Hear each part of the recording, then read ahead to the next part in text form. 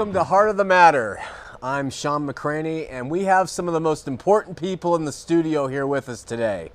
This is Aubrey Morgan and Jake Morgan, and what they do is they help us go and get these calls that some people can't get through, and they deliver them in here for us to read. So their parents, Kristen and Shane, they answer the phones for us, and we just wanted to thank you for coming. So you guys go get to work. Thank you. Let's have a word of prayer if we can. Heavenly Father, we love you, Lord. We thank you. We're grateful for all you do. We ask that your Spirit will be here with me, with our listeners, with the station and the people who are working here tonight. Be with us and help us to have your Spirit and to speak the truth in these things. In Jesus' name, amen. When I was a young teenager, my dad had a 15 or 18 foot fishing boat, and we would take that out in the Pacific Ocean with my brothers. And often we wouldn't drop the anchor because it was too much work to pull it up. And we would sit kind of drifting and fish and talk and converse and kind of get lost out there on the ocean and what we were doing. And it was very easy to kind of go adrift. Sometimes we would look up and we would see ourselves headed into a pier or into some pilings or a jetty of some sort. Sometimes we were headed into the surf line, and my dad was probably always aware of it, but it seemed to me like I'd just look up and we were headed for danger, and he'd start the boat and we'd take off. This show is very much like that, as I've experienced it, in that I have a specific agenda and always have. It's the reason I wrote the book I wrote. It's the reason that I established the website I established, and it's the reason we have this show. But sometimes in a call-in show, it's easy to get adrift because we're so busy in conversation about other topics, and these are important topics. I would never want to limit our show to just one topic or idea, and I invite you to continue to bring everything you have to the table. But sometimes we get adrift, and I just want to redirect and get back on focus right now. And I've said this many times, but the most important thing to our ministry, to this show, is for Latter-day Saints to experience genuine spiritual rebirth through faith in Jesus Christ.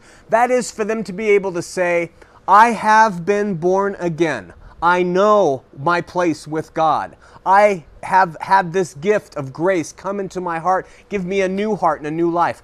Latter-day Saints to be able to say that is of primary importance to our ministry. Also of import is the LDS view of the Bible. For LDS people to say the Bible is the holy word of God, infallible, I trust it. Those two things are really the only part of our mission. So it could be said that our mission, our ministry, is Jesus first, religion later. Jesus first, religion later, and God will handle those religious issues, in my opinion. Now, all peoples have a need to worship. God imbued them with the need to worship something. If you look at Aborigines, if you look at cannibals, as someone mentioned to me earlier, everybody will worship something. Now, some people worship money, and some people worship material and other people and rock stars and celebrities, and some people worship God, some people worship church. Some people worship the devil, but you're going to find out that you're going to worship something. There's a singer you're probably familiar with of old Bob Dylan. You remember he sang, hey, you're going to have to serve somebody. It may be the devil or it may be the Lord, but you're going to have to serve somebody. And that's true. God has given every person a built-in need to worship the same way he's given fish a built-in need to swim. And I believe that he's done this for us as a tool to help us get back to him. And we're going to find that when we worship the false gods and images, they crumble and fall and fail us, but he never does. And that's why he's given us this need to worship something. You'll have to come to a point in your life of what you're going to choose. Corporations and institutions and religious groups or churches have kind of capitalized on the idea of worship. They realize that people need to feel like they belong. They need to associate. They need to put their attentions, and they need to worship, and all these things that are part of the human need factor. And so institutions and corporations and churches have capitalized on that, and they've kind of presented people with, hey, come do it this way, this is the right way, or come do it with us, we're going to get you closer than anybody else. And it's very interesting because when it comes to organized Christian religion, it seems like they take one of two approaches. Now, it's not certain, but it seems like they take one of two approaches. They take a very legalistic approach to church, or they take a very liberal approach to church. And both of those approaches have their pros and their cons. Now, probably the best example of a legalistic church is going to be a toss-up between Mormonism and Muslim. But in the Christian world, Baptists too, they have some legalistic approaches. But let's talk about Mormonism. They have a top-down authority, and what the prophet says goes, and it goes all the way down, or the stake president for his state goes. They have name-brand rituals that are associated with the church, and they're the only way that someone can live with God again by participating in those rites or rituals. They have dress codes that are very legalistic, and they're associated with worthiness often, dress codes. There's standard rites of passage in their priesthood, in their going on missions, in being married in the temple. All these are legalisms that help the LDS community conform to what the church says is the package they need to follow. They have standardized organization. You'll often find Mormons take a very proud look at the fact that you can go to a church here in Salt Lake or in Virginia or in Bali, and the structure is going to be the same, very similar to a McDonald's. When you go into any of those, there could be a few different items on the menu, but you're going to have the same kind of corporate structure. That is legalism at its best. And so it has its own culture, most churches do, whether they're legalistic or not, and they have their own language and their own way of doing things. The majority of Christian churches representative in the body of Christ generally represent a more liberal approach to Christianity. They're singular in their authority. Often it's just the pastor, sometimes a board or an episkopos. It just depends, but usually it's singular in their authority. And there's no connection of authority within the churches as a whole. There's an absence of demanded rituals or rites. Some churches, for instance, the Calvary Chapel movement, which has, I think, over 1,300 churches worldwide, there are no rites or rituals associated with that church. In fact, there's no membership in that church. You aren't on a roll. You never sign up as a member. It's you go if you want to go. You worship as you want to worship. And they've really blossomed since the 60s with that approach. There's a lack of dress codes. There's a lack of grooming standards. Now, there can be kind of an implied standard that the people will set in certain congregations, and that comes along with culture, but often the liberty of a church, you can wear Levi's to church or you can wear a dress. It's up to the individual. And there's also that discontinuity between the churches. There's no one right way. In the face of these differences, Latter-day Saints have often found great solace in the fact that they have conformity, and in that conformity they have unity. And they believe that that is a sign of being the true and living church, that God is not an author of confusion, and He's not. And so they believe that because everything in their church is standardized, from the way they give the sacrament prayers to the order of their meetings to the stake structure and on down. And Joseph Smith worked very hard on organizational structure when he was forming the church, that they believe that that is kind of evidence of God being with them. They also find great comfort in the fact that it's always the same. And there is comfort in continuity. Without question, there is comfort when things have a continuity to them. But it also can become a kind of conform or be cast out kind of thing. If you don't conform to even the culture in Mormonism, you often are labeled and cast out. And that's the downside of legalism, is that if you don't go along with all the rules, everything that is said, then you are standing on the outside looking in, and pretty soon you find yourself disaffected, disenfranchised, and in trouble and feeling like you don't have a connection with that body of believers. Hard as this is to hear in Mormonism, and just take this in the context of what I'm talking about tonight, the church, in Mormonism, the church is God. You have to understand the thought behind that. Because when the prophet speaks, he's speaking for God. When the bishop speaks for the congregation, he's speaking for God. Because the prophet has us wearing white shirts and ties, that's from God. The sacrament prayer being given a certain way is from God. So the church really embodies what Mormons say is all from him. And to go against the Mormon church, the Mormon culture, the legalism, is to very much go against God. And that's the way legalistic churches work. Christianity, on the other hand, faces an assortment of trials and challenges that the Mormon church very rarely sees. There's a very good sense of diversity and divine diversity within Christian churches. But at the same time, while they are not completely connected, it opens up a door for there to be trouble. So where a Christian can go to a different church and go to the one that they need. Some churches are more demonstrative in their emotions. Some church are more reverenced. Some church have some ritual. Some church have less. Mormons will say it's confusion. But Christians in the body of Christ believe that God has a number of ways to reach all his children who have different views and different things going on in their lives and different needs. And so he provides this plethora, I heard that word earlier, plethora of ways, a veritable cornucopia of ways for people to approach him and worship him and see him. And that is not a bad thing. That is a liberating thing. Think about these scriptures. Stand fast, therefore, in the liberty wherewith Christ has made us free, and be not entangled again with the yoke of bondage.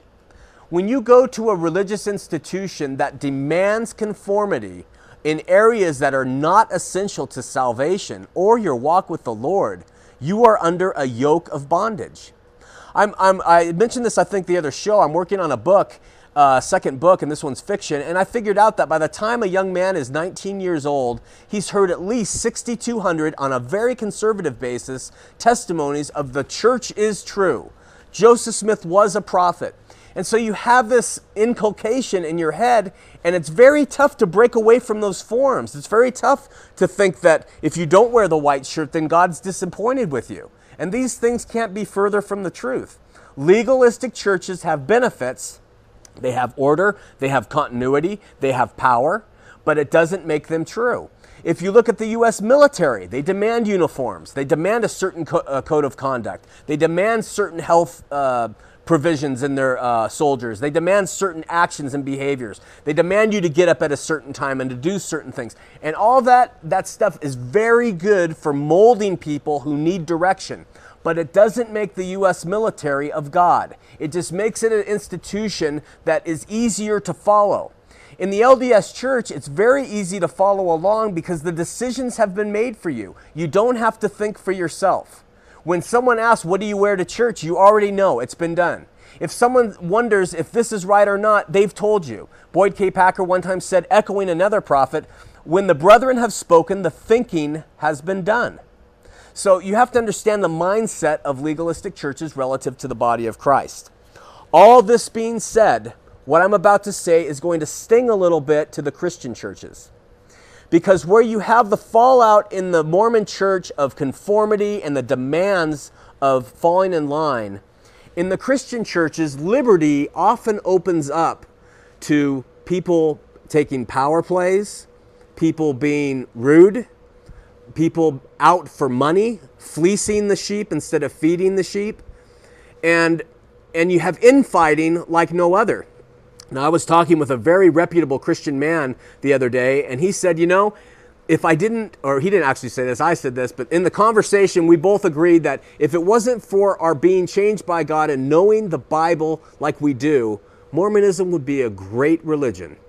And it's very easy to go to it because it has order, it has the peace, it's mundane and it gets very dry and things. But man, if you don't know the difference between the living God and a dead God, the Mormon church is the one to go to because it gives you some completeness. Whether when you sometimes step into the body of Christ, which is very unfortunate, you have people who are leading those churches whose own personal agenda has gotten in the way of what needs to be said and done from the pulpit.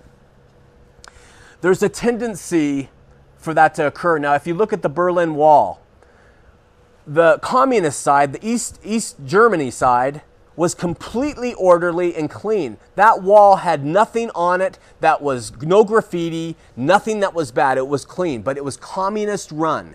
And so it had no disorder. When you just flipped over on the other side of the wall and you looked at the West Berlin side, the free side, it was covered in graffiti and it was covered with trash and people did what they wanted. And that's kind of a good parallel to the churches. If you look on the East Berlin side, you have the Mormon legalism that can keep a clean wall and can keep things orderly. But the people are under a yoke that is beyond belief. But then when you go to the other side and you look at the Christian church, which has the truth and has the Spirit of Christ in many of them, you have chaos. And that is an unfortunate scene, especially here in Utah. And so we are constantly being asked to recommend churches. And there are many churches in Utah. I've been to a number of them, and I know a number of pastors who are beautiful people.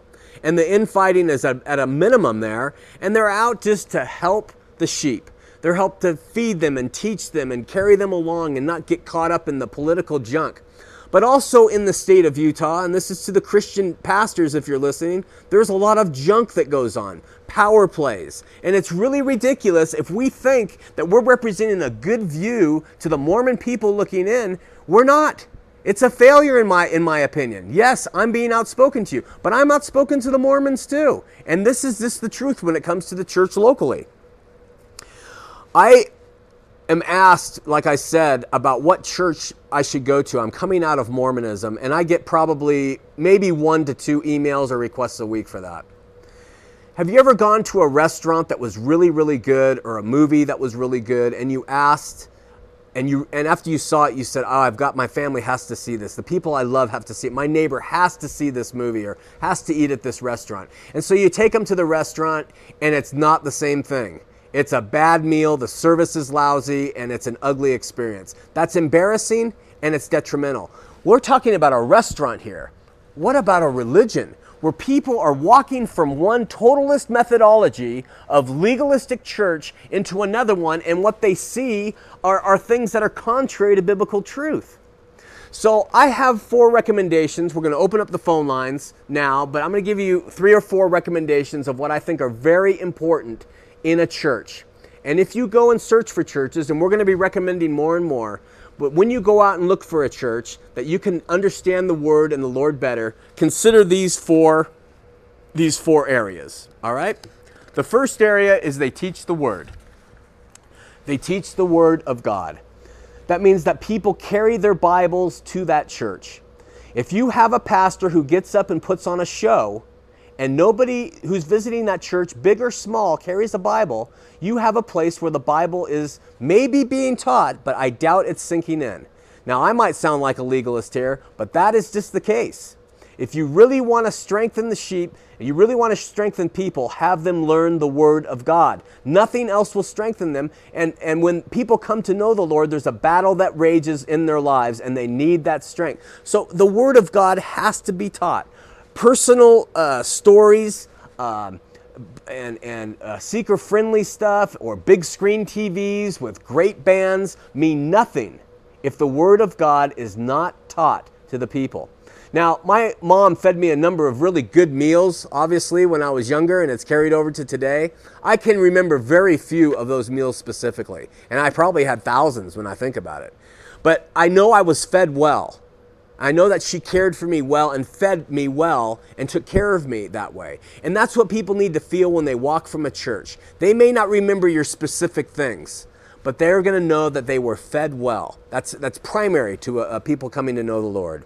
The second thing is they worship God. They worship Him in prayer, in thanksgiving, with good music, with music that can touch them. Some churches have a very young music taste. Some people have older, but worship is vitally important. These are 4 W's. Don't mean to have a cheesy alliteration, but that's how it is. The 5th one is that the people walk with God, and that there isn't a licentiousness that comes with the liberty, a licentiousness towards sin, toward things of this world, that there is a walk with God, and that usually starts at the pastor's level. His attitudes and the way he thinks about life and people and doctrines, they are going to carry through to the people in the congregation. If you have a pastor that's all they're caring about is money or bashing on the Mormon church, and they do that constantly, and they build kind of a thing off that, walk away from it. It's not worth it. All right? Go to someone who's going to teach the word, who's going to teach worship, who walks with God, and finally, a church that witnesses God, where their people are sharing, either through example or through outright evangelical ministry, someone who's interested in missions and sending people out to share the word. So we have the 4 W's of a good church. I've given those to you.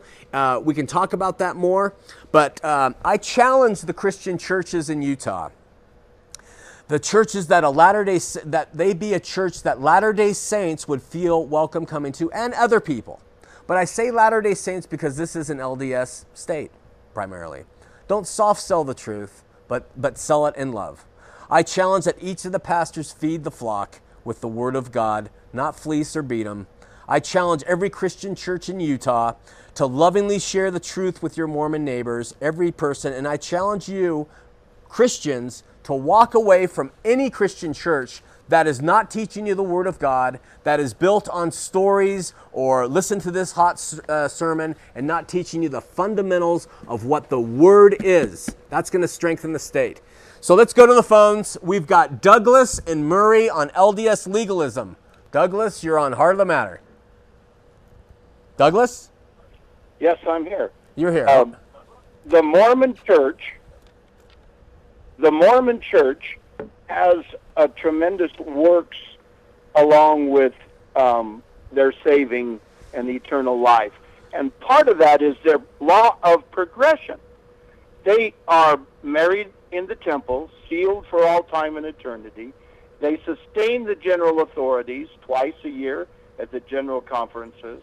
They live as righteously as possible so that they can obtain the highest celestial kingdom and progress through the eternities and become gods and goddesses of their own right. Right. The Mormons do believe that all of the membership of the church will be in heaven, but to either the telestial, the terrestrial, or the celestial. And the celestial is where you go on in the eternity. Right.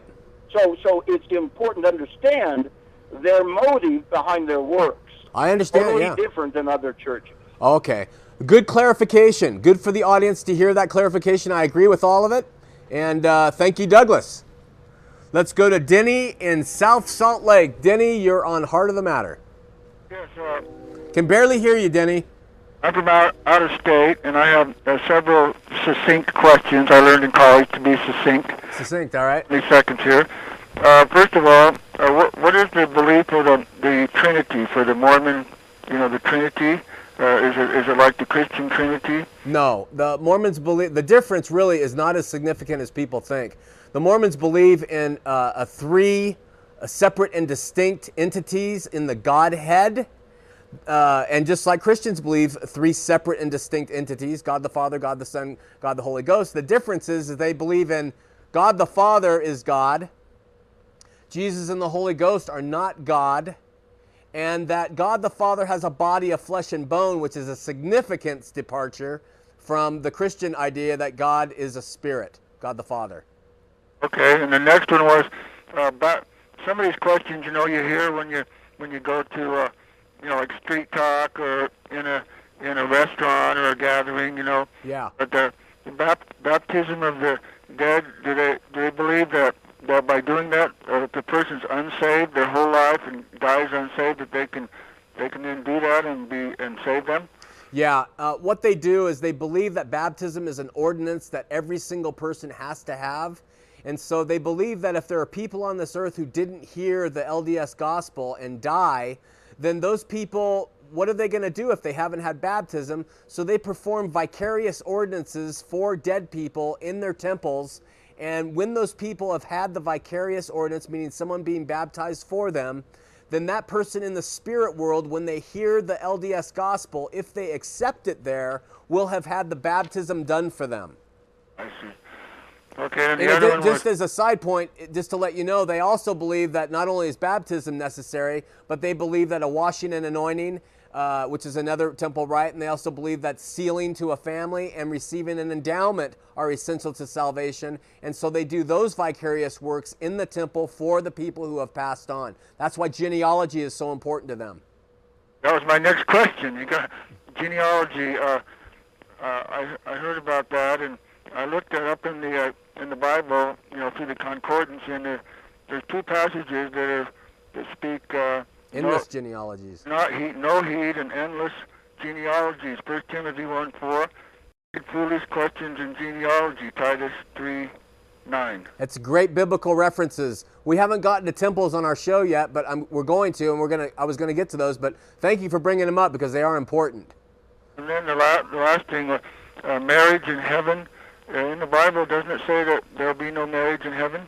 Yeah, they interpret that to mean there's not going to be any marriages going on in heaven, that people aren't going to go to heaven and get married, but there will be married people in heaven. So they interpret that verse as either that, or they might say it was not translated correctly. But when I've heard it explained, it's when you die and the judgments happen and everything else, there will be no more marriages in heaven. Okay. And do Mormons actually think by themselves they can be perfect? That's debated. I don't think that's doctrine. I think they can become perfect in some areas, but not completely perfect until they pass on. Okay, thank you. Thanks for calling. We're going to Grant and Payson. Grant, you're on Heart of the Matter. Yes. My question is, why do you consider Mormons non-Christian? Non-Christian? Yes. Okay, I got to clarify. I don't consider Mormons non-Christian because I know of Mormons who are Christian and are progressing in their knowledge of Christ. Mormonism, I definitely consider non-Christian because Mormonism teaches things that are contrary to what the Bible does about Jesus, in addition to salvation. I was going to ask you, who appeared to the prophet Joseph Smith in 1820? In 1820? Yeah. Well, it depends on what version you're talking about, but Joseph said that God the Father and Jesus Christ appeared to him. So, if indeed Christ did appear, then Yeah. we would be Christians. If indeed Christ did appear, I guess you would be. So, what I would like to say to other people is they can know that Joseph Smith was a prophet. Okay. Are you bearing testimony of Joseph? If you read the Book of Mormon, Yeah. you'll know by the Spirit that it came from God. Oh, I see. Just like the Muslims know that the Holy Quran, the most correct book on earth, is from God too? Is it that Spirit that teaches you that it's the most correct book? I don't know about their experience, but... Well, that's their experience. The problem is you're relying on subjective feelings to tell you whether something's true or not. We rely on the Spirit of the Holy Ghost. Well, how do you know what that is compared to a Jehovah's Witness who says that their spirit tells them what they believe is true? How do you decide which feeling? Say, but I know from my own experience that's the truth. Yeah, I would differ with you, obviously, but I think that feelings are a dangerous road to go down in establishing truth. I think that's why God gave us the Word of God, which can give you definitive truth from the mouth of His prophets from provable places in history, and not from the idea of a man's mind who says, hey, there was an ancient civilization that came here and this is what they said, or I looked at these mummies from Egypt and this book came from that. That takes a great deal of belief in one man's view. I take all the 66 writers of the books of the Bible over that every time. Well, we believe the Bible is... You believe it as far as it's translated correctly? Yes. And that means as far as it coincides with what your other religious beliefs are. Yeah. But that's not believing the Bible, my brother. That's just not it. I mean, I would love to sit down with you another time. We can't on this show, but you can reach me at the station if you want to set up a time to go through and let's look at the Bible and what it really teaches exegetically. That means not reading into it, just reading what it says. I think that you would find that Mormonism does not teach what's in the Bible. Well, it does. Okay, brother. We got to go on. We got Sage. Thanks for calling, and call back. I'm not cutting you off. It's just we try to keep it moving fast. All right. Okay, bye-bye. Right. Sage in Sugar House. Sage, you're on Heart of the Matter.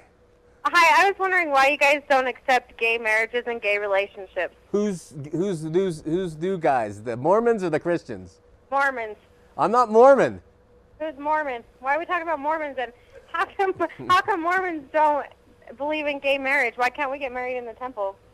Well, I think they don't believe in gay marriage because the scriptures teach against it.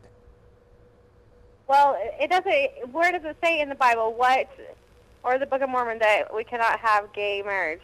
Well, here's the thing. It doesn't say in the Bible or the Book of Mormon either that you shouldn't look at internet pornography either.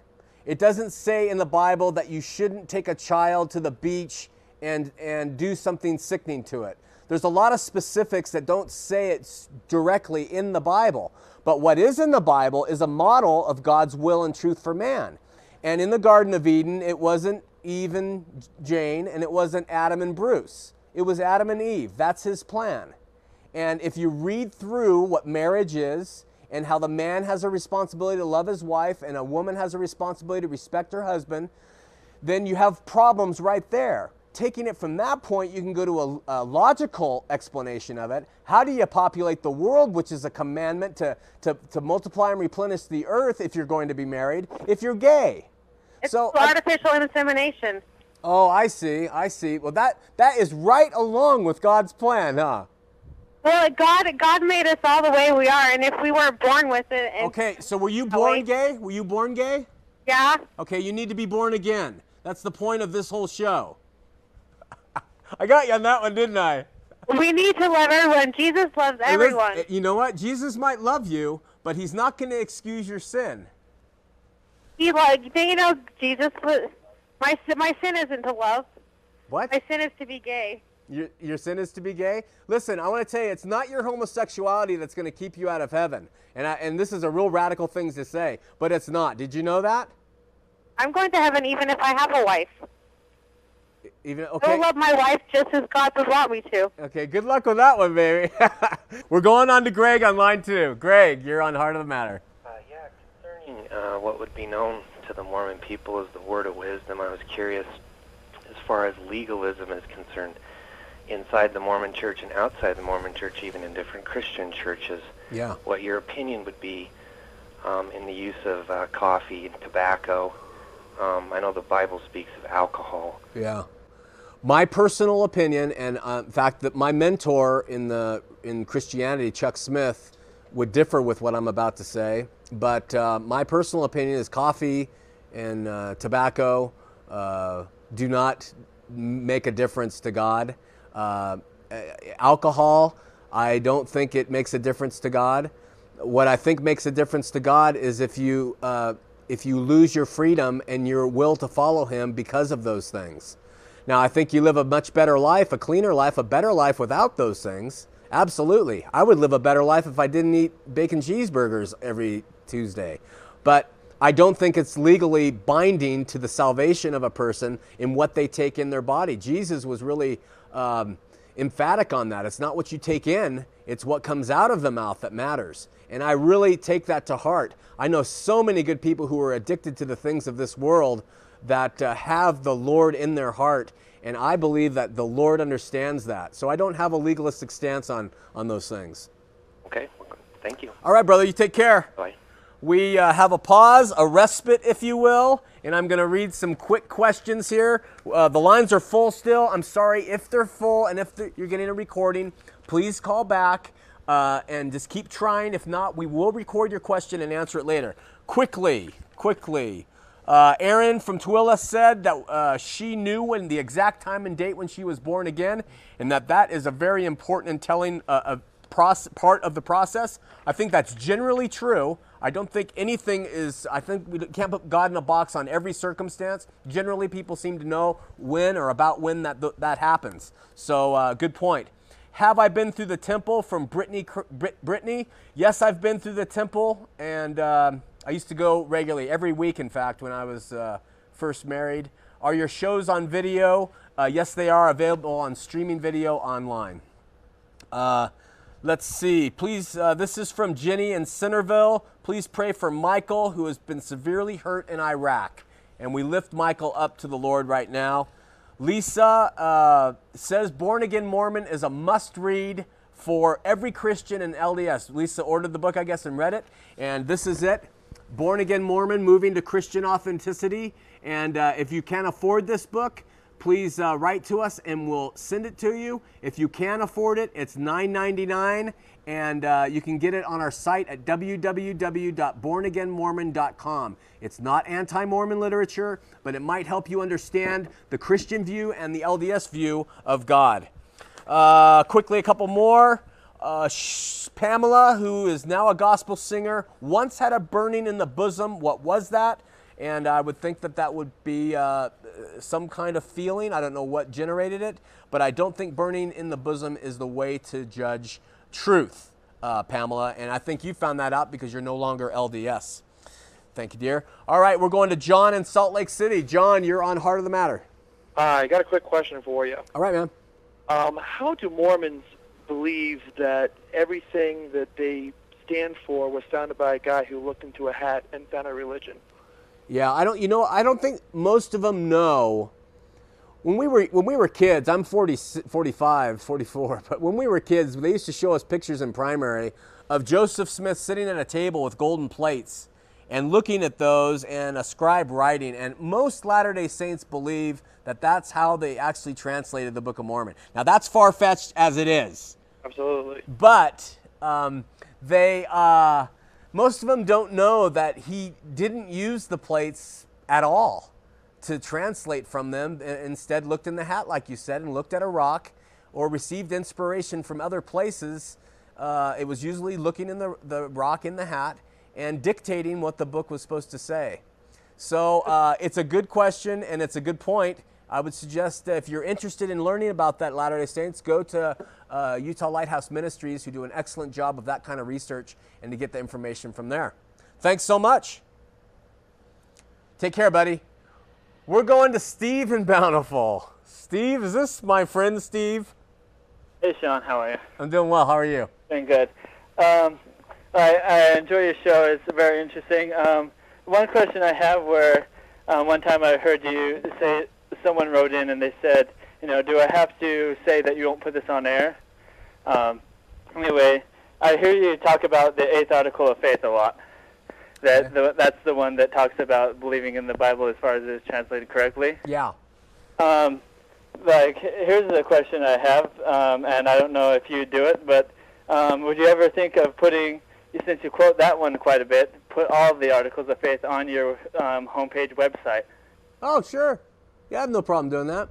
Like on the front homepage where, so people, because to me, I've seen your show several times and you don't seem to quote hardly any of the other ones, so yeah. It would just let people, people who call in, if they go to your website, they'd be able to see what Mormons actually believe in. Okay. Let me ask you, are you LDS or Christian?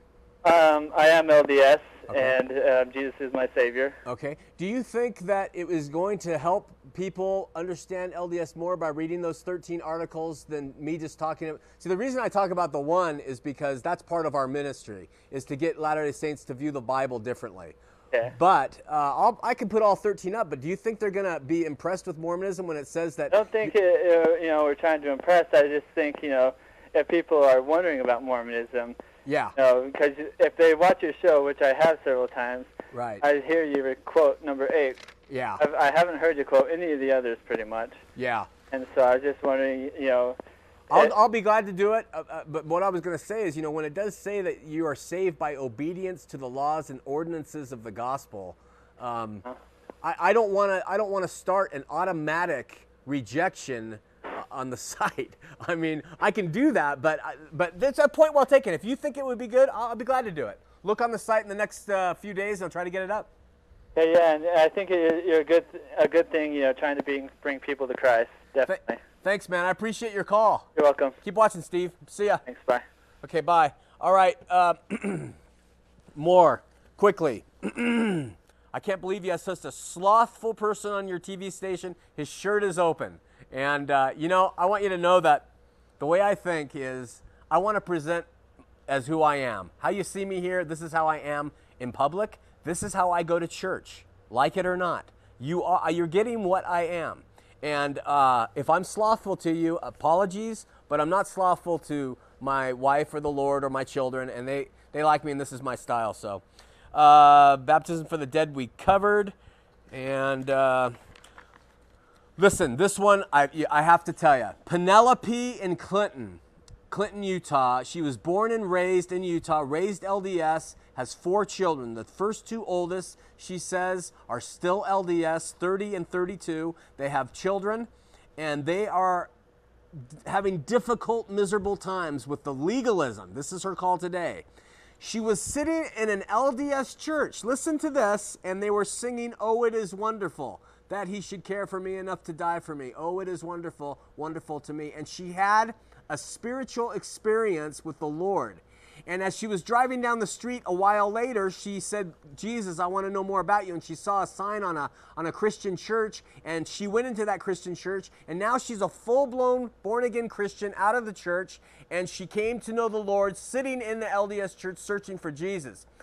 Don't call me and tell me you can't come to know the Lord when you're searching for him if you're a Mormon, that you have to extract first from the church. If you're LDS, you can come to know the Lord legitimately through your faith and your prayers to him and believing he will change your life. Penelope, it's a great testimony.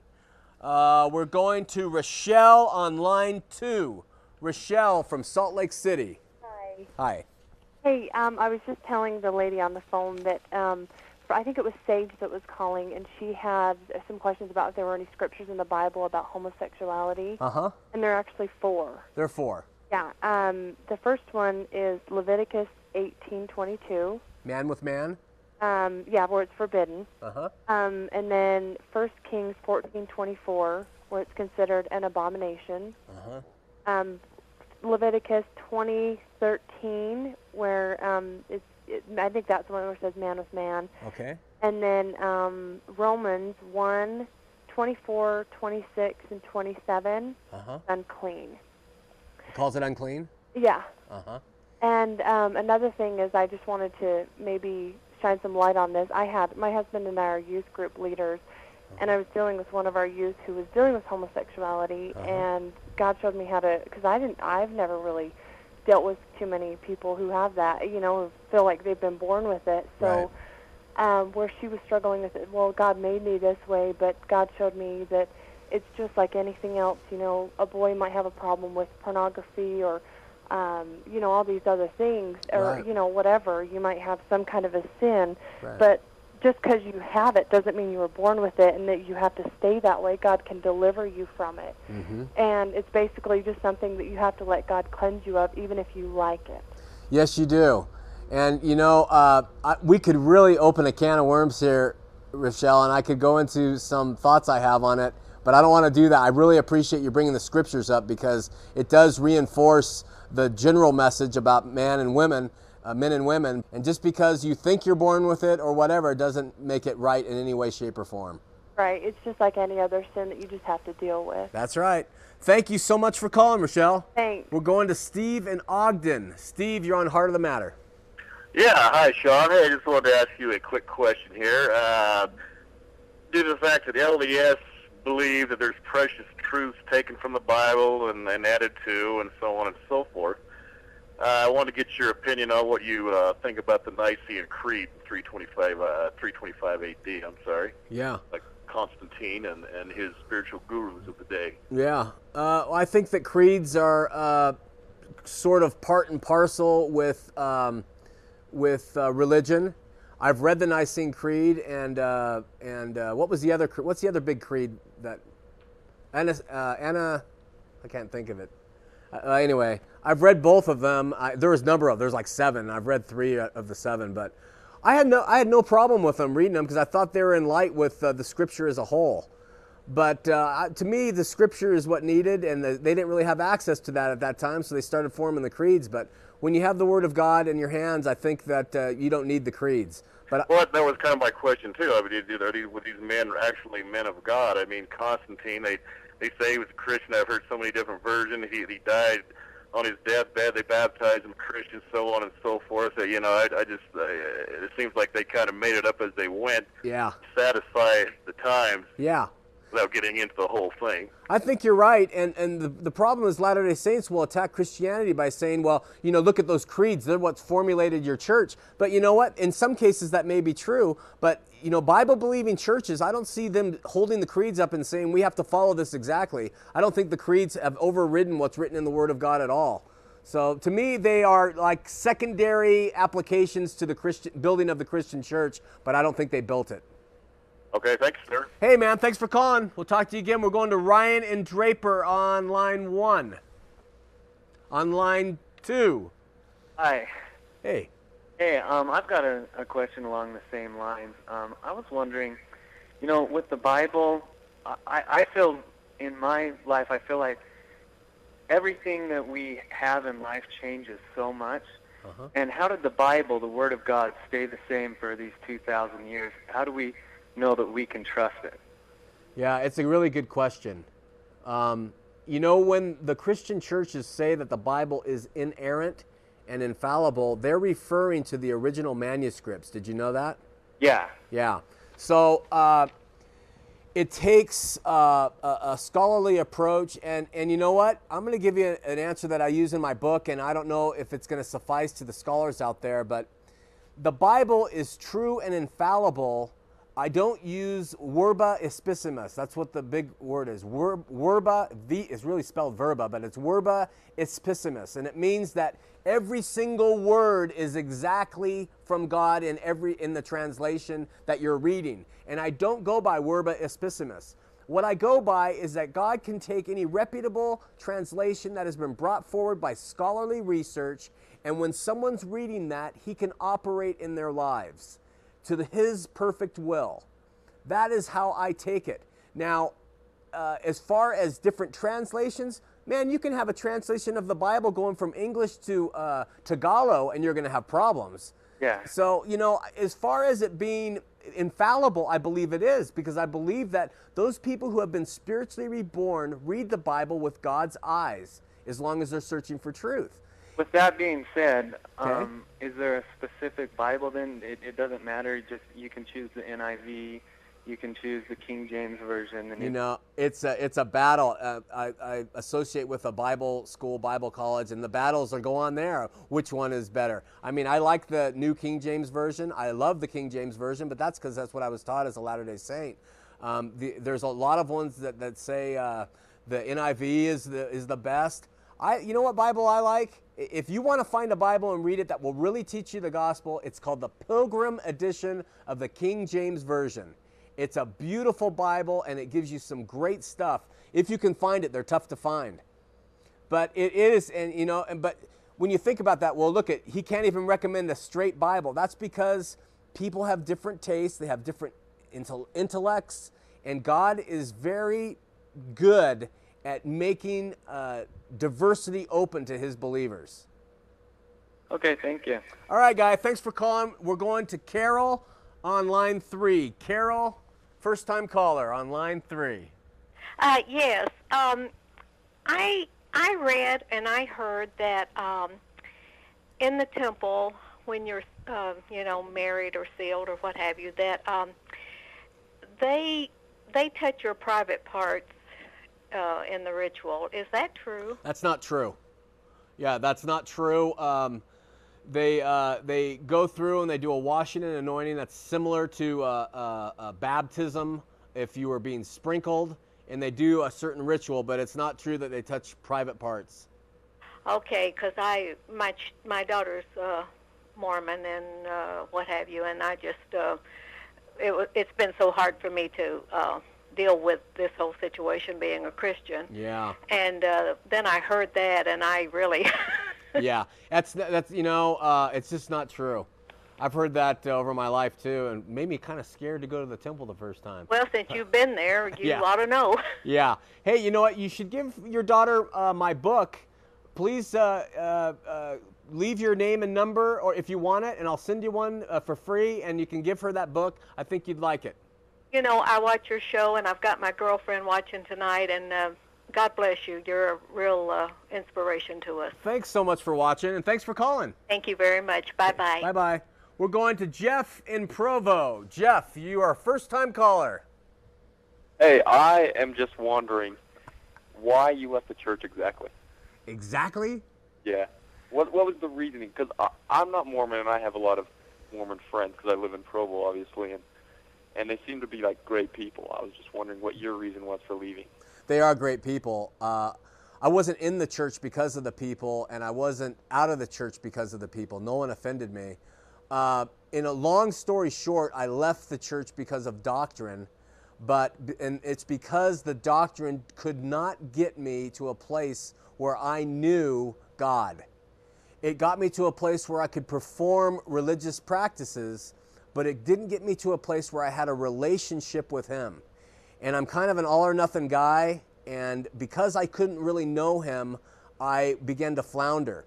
I fell into sin, and I recognized sin as being opposite of God's will, and so I was tortured by the fact that I wanted to know God with all my heart and be in good standing with Him, but that I sinned and I could not keep myself clean or in front of Him the way that I knew that I should. And so this problem drove me to a point to where I got to my knees, so to speak, and I had an experience at the side of the road where I was reborn, and that changed my life completely. Does that help? Yeah, that helps a lot. Thank you. All right, man. You take care, Jeff. All right, bye. Bye-bye. You know what? We're going to end the calls there. If you still have questions, call the operators. We'll take them. We appreciate you calling. You can get our book, Born Again Mormon, Moving Toward Christian Authenticity, at www.bornagainmormon.com. And if you need that free, we'll send it to you free. If you can pay for it, you can do that on PayPal on the site or send us a check. I want to end with a quick story. There was a group of mountain climbers who were going to take a day trip. And the leader of the group, he met with them the day before, and he told them, hey, listen, all you're going to need is a rope and a bottle of water. And at the back of the room, another guy said, listen, I know mountain climbing. I've climbed a lot of them in my life, and you're going to need more than that. We could hit bad weather. You might need a tent. You might need a sleeping bag if we get stuck up there. You might need food. You're going to need a whole bunch of other stuff besides just this rope and tent. I'm not sure I trust what you're saying here. And the guide said, listen, I climbed this mountain. You're just going to need a rope and bottled water. And so the guy at the back of the room got mad, and he left, and he decided to climb the mountain on his own the next day. And he had his backpack, and it was full of all the things that he could possibly need, and he started to climb. And as he climbed, he grew very, very exhausted, and so he got rid of the thing he didn't need the most, and he threw out the shovel, and then he got rid of some cans, and then he got rid of some dried foods, and he got rid of the sleeping bag. And as he was throwing those things away and continued to climb, he could see other things scattered all along. And he was exhausted as he kept climbing and climbing, and he had to rid himself of more and more and more and more stuff until when he got to the top of the summit, as he sat there, he realized that the only thing he really needed was the rope and the bottle of water. The rest of the climbing crew came up and with all the people and who followed the guy's instructions, and they realized that this guy had discarded all that stuff along the way. And I really think that's the way you're going to find salvation through the Lord Jesus Christ. Religion can heap upon your back all kinds of things they say you need. They can say you need this. They can say you need that. You must do this. You have to do that. You have to go this route. And it is antithetical to the liberty, the message of Jesus Christ, who said, you come unto me and I will give you life. He is the way. He is the life. He will give you a new heart. And by coming to Him, you will have that new heart and all that you need to live with Him once again. Hope you come to Heart in the Park. We'll see you there. And bring a friend, especially if you're LDS. Come. Don't be afraid. We'll see you next week.